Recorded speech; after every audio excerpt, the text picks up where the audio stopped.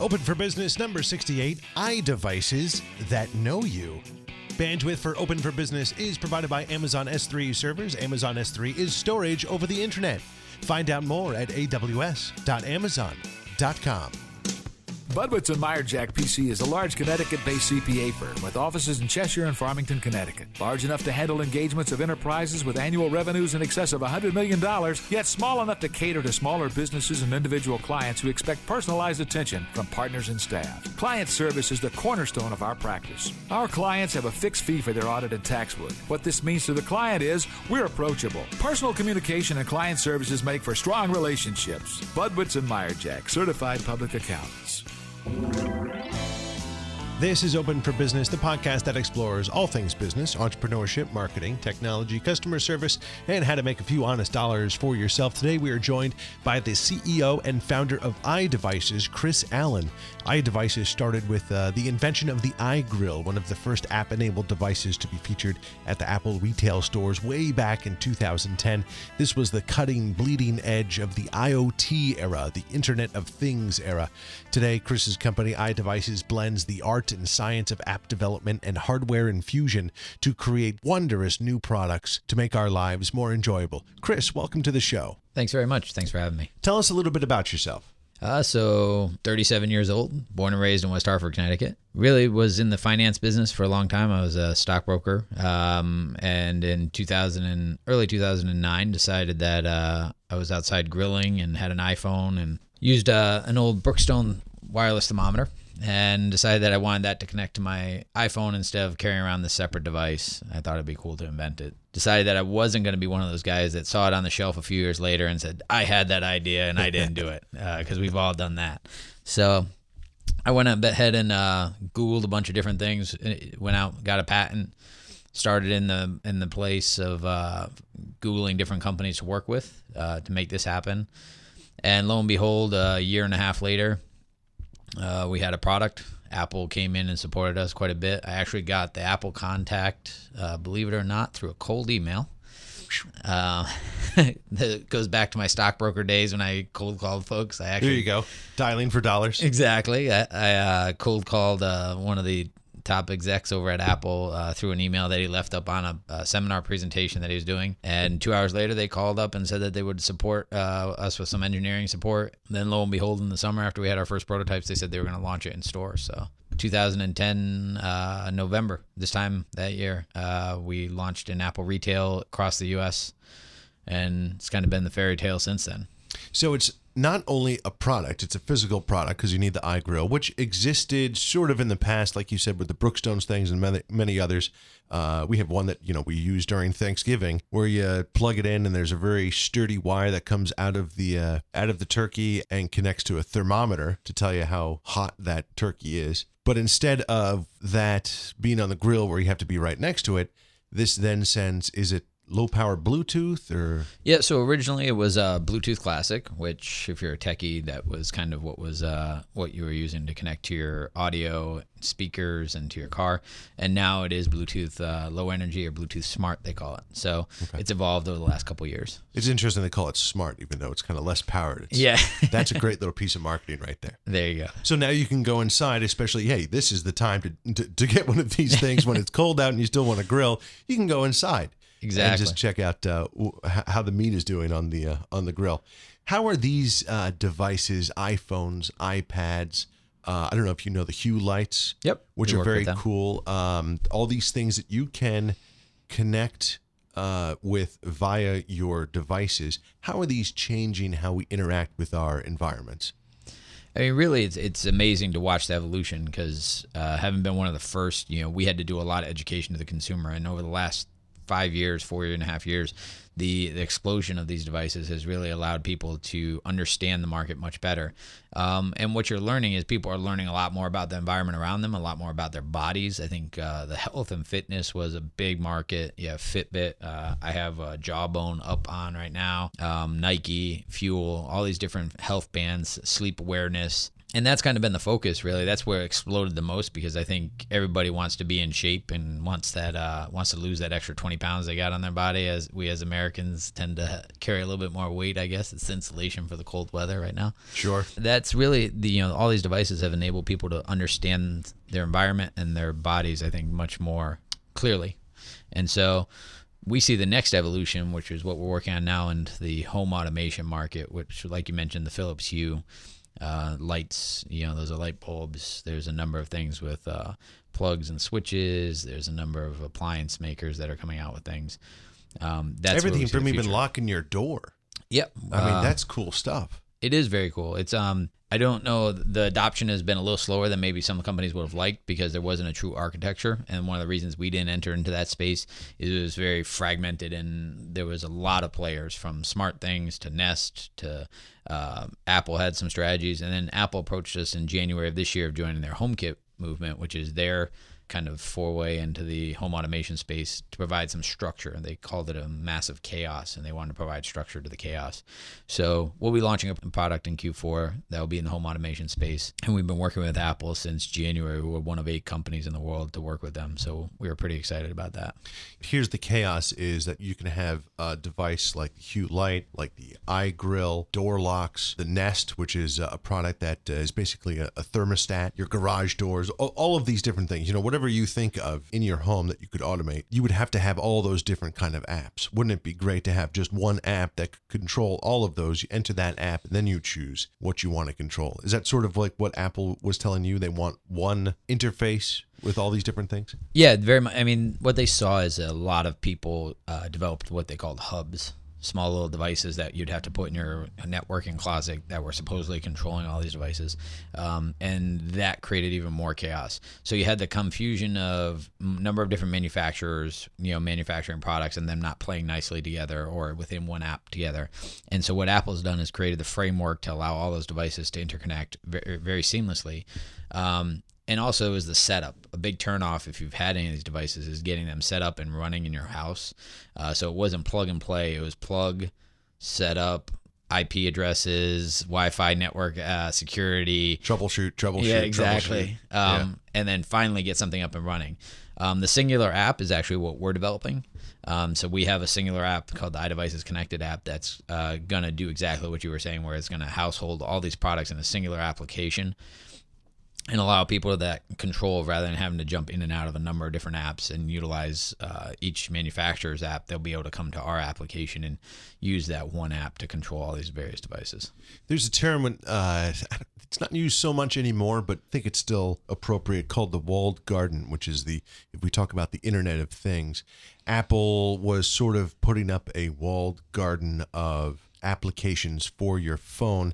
I know that iGrill, you can get one on an Android side. So if you have a Samsung or HTC phone or Motorola phone, you can still use that. Is Apple bringing this outside of that walled garden, or are they trying to still keep it just in their operating system? Apple is very focused on the user experience. So in order to keep it perfect in their mind, they always put up a wall.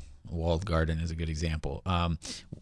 MFI is what they call it. It's those little tags that you see on the outside of boxes that says made for iPhone, iPad. So the new home automation market is going to be governed by that body within Apple.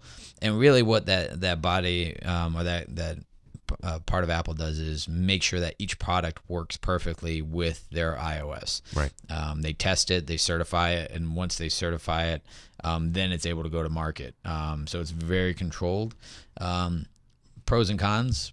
Pro is that the user experience is usually really good on those products, and it gives the consumer a sense of, it gives them the warm and fuzzies when they buy something with that on there that it's going to work.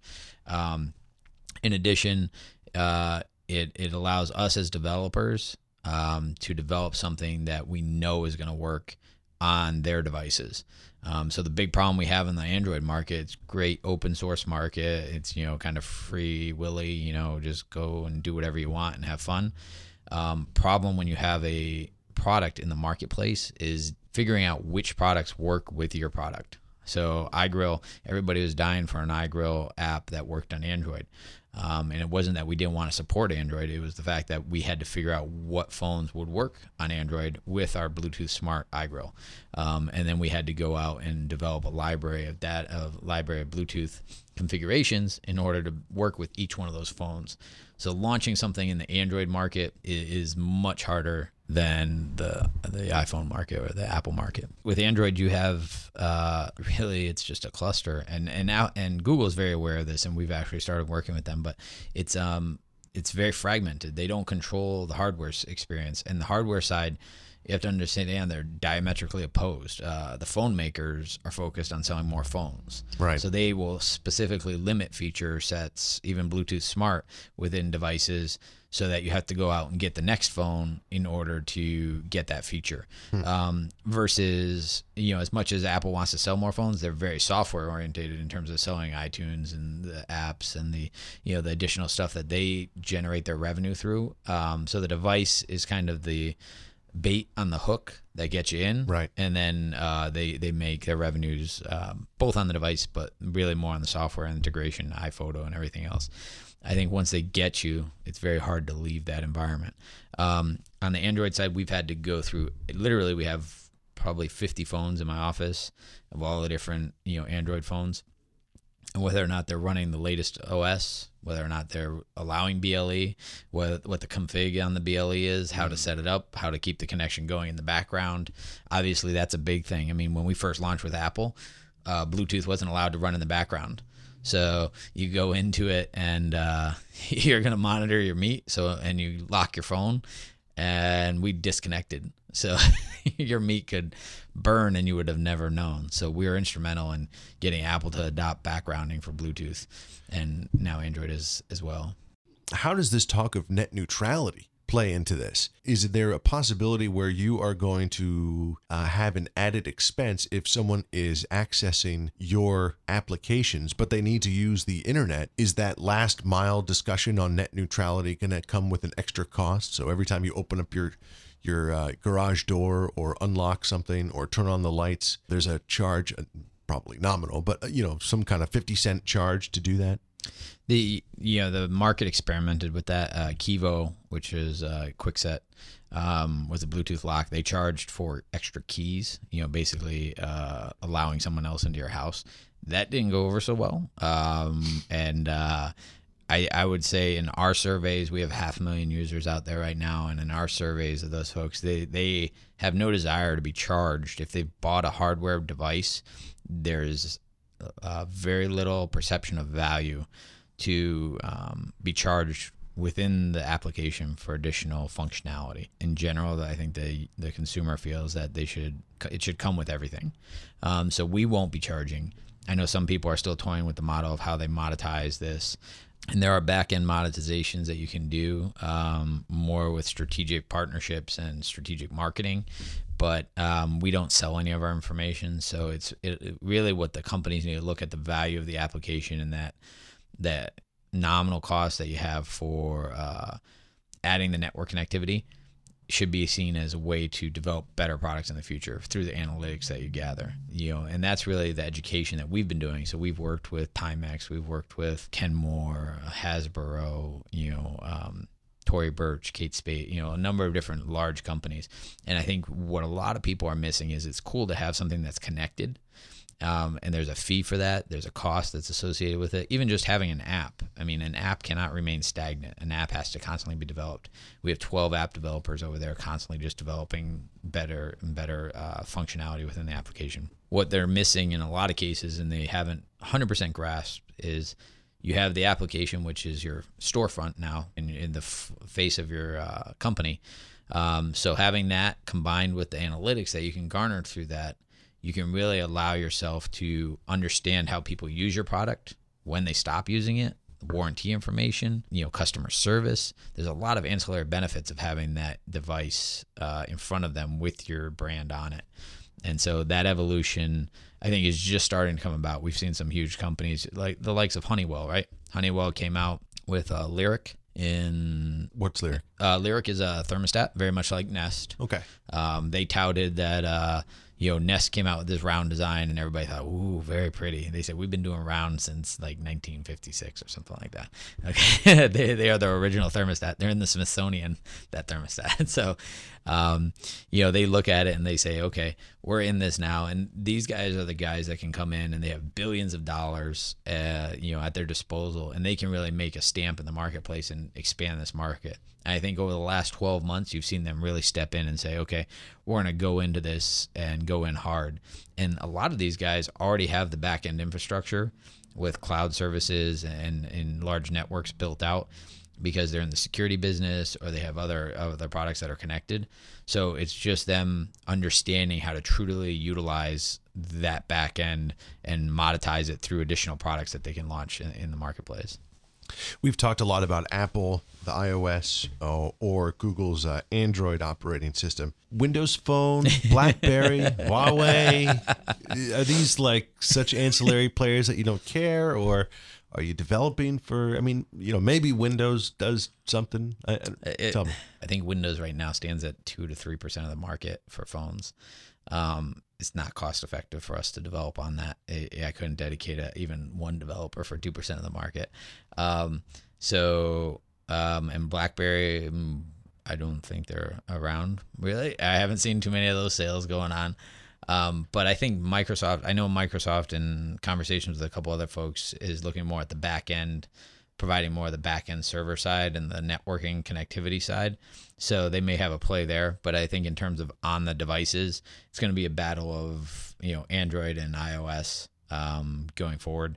And, frankly, as a business owner and kind of, CEO guiding the company, you have to look at where you're going to get the most bang for your buck. Being on the back of the 800-pound gorilla is really where you want to be rather than underfoot, because you get squished pretty quickly. As long as you're not, developing Sapphire. Yeah. That could be the show title. Chris Allen puts on his big boy pants. There you go. Yeah. So, when I look at it, those are the things that I look for. And even when we do strategic partnerships with different companies, a lot of companies come to us as startups, and not that I have anything against a startup. I said, I was a startup myself. I still consider us a quasi startup, but we look at where we can actually monetize our talent the quickest, and get the most value for the company and for our investors in the long run. So this industry seems to be moving first to the home market and then potentially to the business market. So business, in the commercial space, yes, I think it's a little bit slower. In the industrial space, GE has invested hundreds of millions of dollars in this technology already. So I was just at a IoT conference where I was sat on a panel with a number of other CEOs, and GE hosted it, and they went through and did a kind of a side-by-side comparison of where they were and where they are now in terms of utilization of IoT. And they gave an example of a train. Train has pretty much remained the same, different little designs here and there, but it's remained the same for the last 50 years. What they've done now is they've actually put sensors all around these things. They can now tell based on vibration sensing that they're doing every millisecond on the actual tracks, to know where there's a break in the track so that they can send out people to repair it. That's being sent up to satellites for collection, and the amount of information they said they're harvesting now versus even 10 years ago is astronomically more. And it's all that big data that everybody talks about. They seem to have the best handle on what to do with the big data. What do you see as sort of coming down in the future in the next 2, 5, 10 years? So for iDevices and where I'm steering the company, my belief is that we're really going to need to push the envelope for AI, and the evolution of AI and where we're going is the next frontier. Technology for technology's sake is going to become cliche, kind of old. IoT is already kind of getting worn out. And in order to truly, I think a product needs to truly provide value to the consumer. So as cheesy as iGrill may sound to some folks, it provides value when you're in a party situation and your grill is outside. You don't have to stand next to the grill. You're able to go spend time with your family, sit down, stay warm, whatever it may be. It also provides a health benefit so that you don't, undercook the meat and get everybody sick as well, which is a big concern for greater than 60% of the people that do grilling or even cook in general, especially pork and chicken. So when you look at a product of the future, I think the product has to provide that value to the consumer to really get them to adopt it. And I'll just give you an example. Rather than having to take your phone out of the pocket and turn something on and off, what if the device your phone becomes more of an indication of presence rather than a remote control? So the device sees that you're in the room based on the proximity of your phone to that device, knows that you like this light, that light, and this switch on, and the TV on this channel, and automatically does it. That evolution and that kind of learning functionality built into the machine and to the device, whether it's an Android or an iOS, is really going to provide value to the consumer. Just to give you another example is if your phone saw that you have dinner with friends at the house tonight and your refrigerator had a pork tenderloin in there and you're heading home and it automatically started to preheat your oven to 350, had that up and running when you walked in the door so that by the time you got there, you just had to throw it in and you were ready to go. Those are things of value. Well, tell us a little bit about your entrepreneurial story. You said you were working in the investment world, had this idea, had the entrepreneurial inspiration, and went ahead and fell upon a good email address. What has it been like to start that company, getting angel investors? What's the art of the start for you? It's a lot of hard work. I mean, there's no getting around that. But at the end of the day, this has been the best career I've ever had. I wouldn't change a thing. And from the ground up, it took a lot of no's to get a yes. You have to accept rejection. And finding capital in the beginning, the state has a decent amount here. It's definitely not Silicon Valley by any stretch of the imagination, but and Kickstarter and Indiegogo weren't in existence when I started, so that probably would have been an easy launch pad for me today.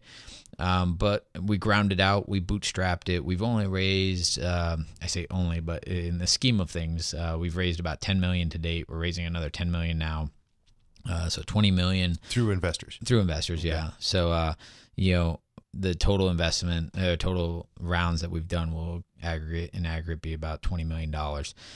So we're really small in the scheme of things, but we've got a good backing here, and we've got the state. I think that was one of the things that I would look for again. We were turned on to some of the state funds that can invest in companies providing jobs here in the state of Connecticut, and that lent itself to a lot of good connections through them because they did come in. Connecticut Innovations came in and backed us, and that led to other investors following on. Friends and family was the first go. Yeah. That seems to always be the easy, low-hanging the warm fruit. market, sure. Yeah. It's tough sometimes. Knock on wood, mine's gone well since we've been pretty successful. But that's something you want to be cognizant of as well. And then hiring the right people. I mean, through this entire process, I went, coming back from California, I sat next to the former CEO of Kmart. He was the longest tenured CEO there. Through the 80s and early 90s, and long since retired, but he didn't disclose who he was until about halfway through the flight. And I said, well, as a young CEO, this was in 2011, what if any recommendations could you make to me that you see, having hindsight of 2020? And he says, I'll be very honest, the best thing that you can do is to hire really great people around you, and everything else will fall into place. He says, make that investment in your people, and you'll be fine. And it's held very, very true. I mean, I hired from the top down rather than from the bottom up. A lot of people like to hire kind of the grunt workers and the lower level young folks to get out of the gate. And I went with some more seasoned individuals, paid a little bit more, maybe used a little more capital, but was able to build really good teams. And I trust those people implicitly. So When I hire somebody, I give them complete autonomy to do what they see fit in their department. I give out equity in the company to all the employees. So obviously, different levels of equity. But to those team leads, they have a vested interest in making the company a success. They also have to be, we call them team leads. So we have each individual department as a team. They're incentivized to go out and do their absolute best, and they have to be doers. They can't be just kind of sitting in the cushy chair telling people what to do, folks. They have to be willing to get their hands dirty and do whatever it takes. And I have to say that my team, I know Apple says it all the time, that they're the best in the country that they've seen. So that's a big feather in our cap. And I honestly believe it every day. I mean, these guys will work nights, weekends, whatever it takes to make sure the job gets done. And the stuff they come up with is amazing. I'm not an engineer. I'm not a programmer. Didn't even finish college. So for me to give them any type of advice on how to write code, not really going to happen. Right. But at the same time, me not being an engineer, not being in the thick of it and software programming and everything else, I also am the driving force that says that we have to kind of call it a day and move on, right? You have to make a product at the end of the day. And sometimes, no offense to engineers, but sometimes they like to continuously engineer. Sure. And you have to have that line in the sand that says, okay, it's done. There can be a V2. Yeah, there can be a software upgrade. There can be a lot of things that happen, but we have to sell something in order to pay your salaries. So let's bring this to market, and then we'll allow you to enhance it in the future. We've been talking to Chris Allen, the CEO and founder of iDevices, a new product coming out in maybe just a few weeks. Go over, what is it, iDevices.net? iDevicesinc.com. iDevicesinc.com. So check that. I can't wait for it. But in the meantime, go pick yourself up an iGrill. It's cold outside. Chris, thank you very much for joining us. And appreciate it. Good Great luck to you being in the here. future. Thank you. Bye-bye. Bye-bye.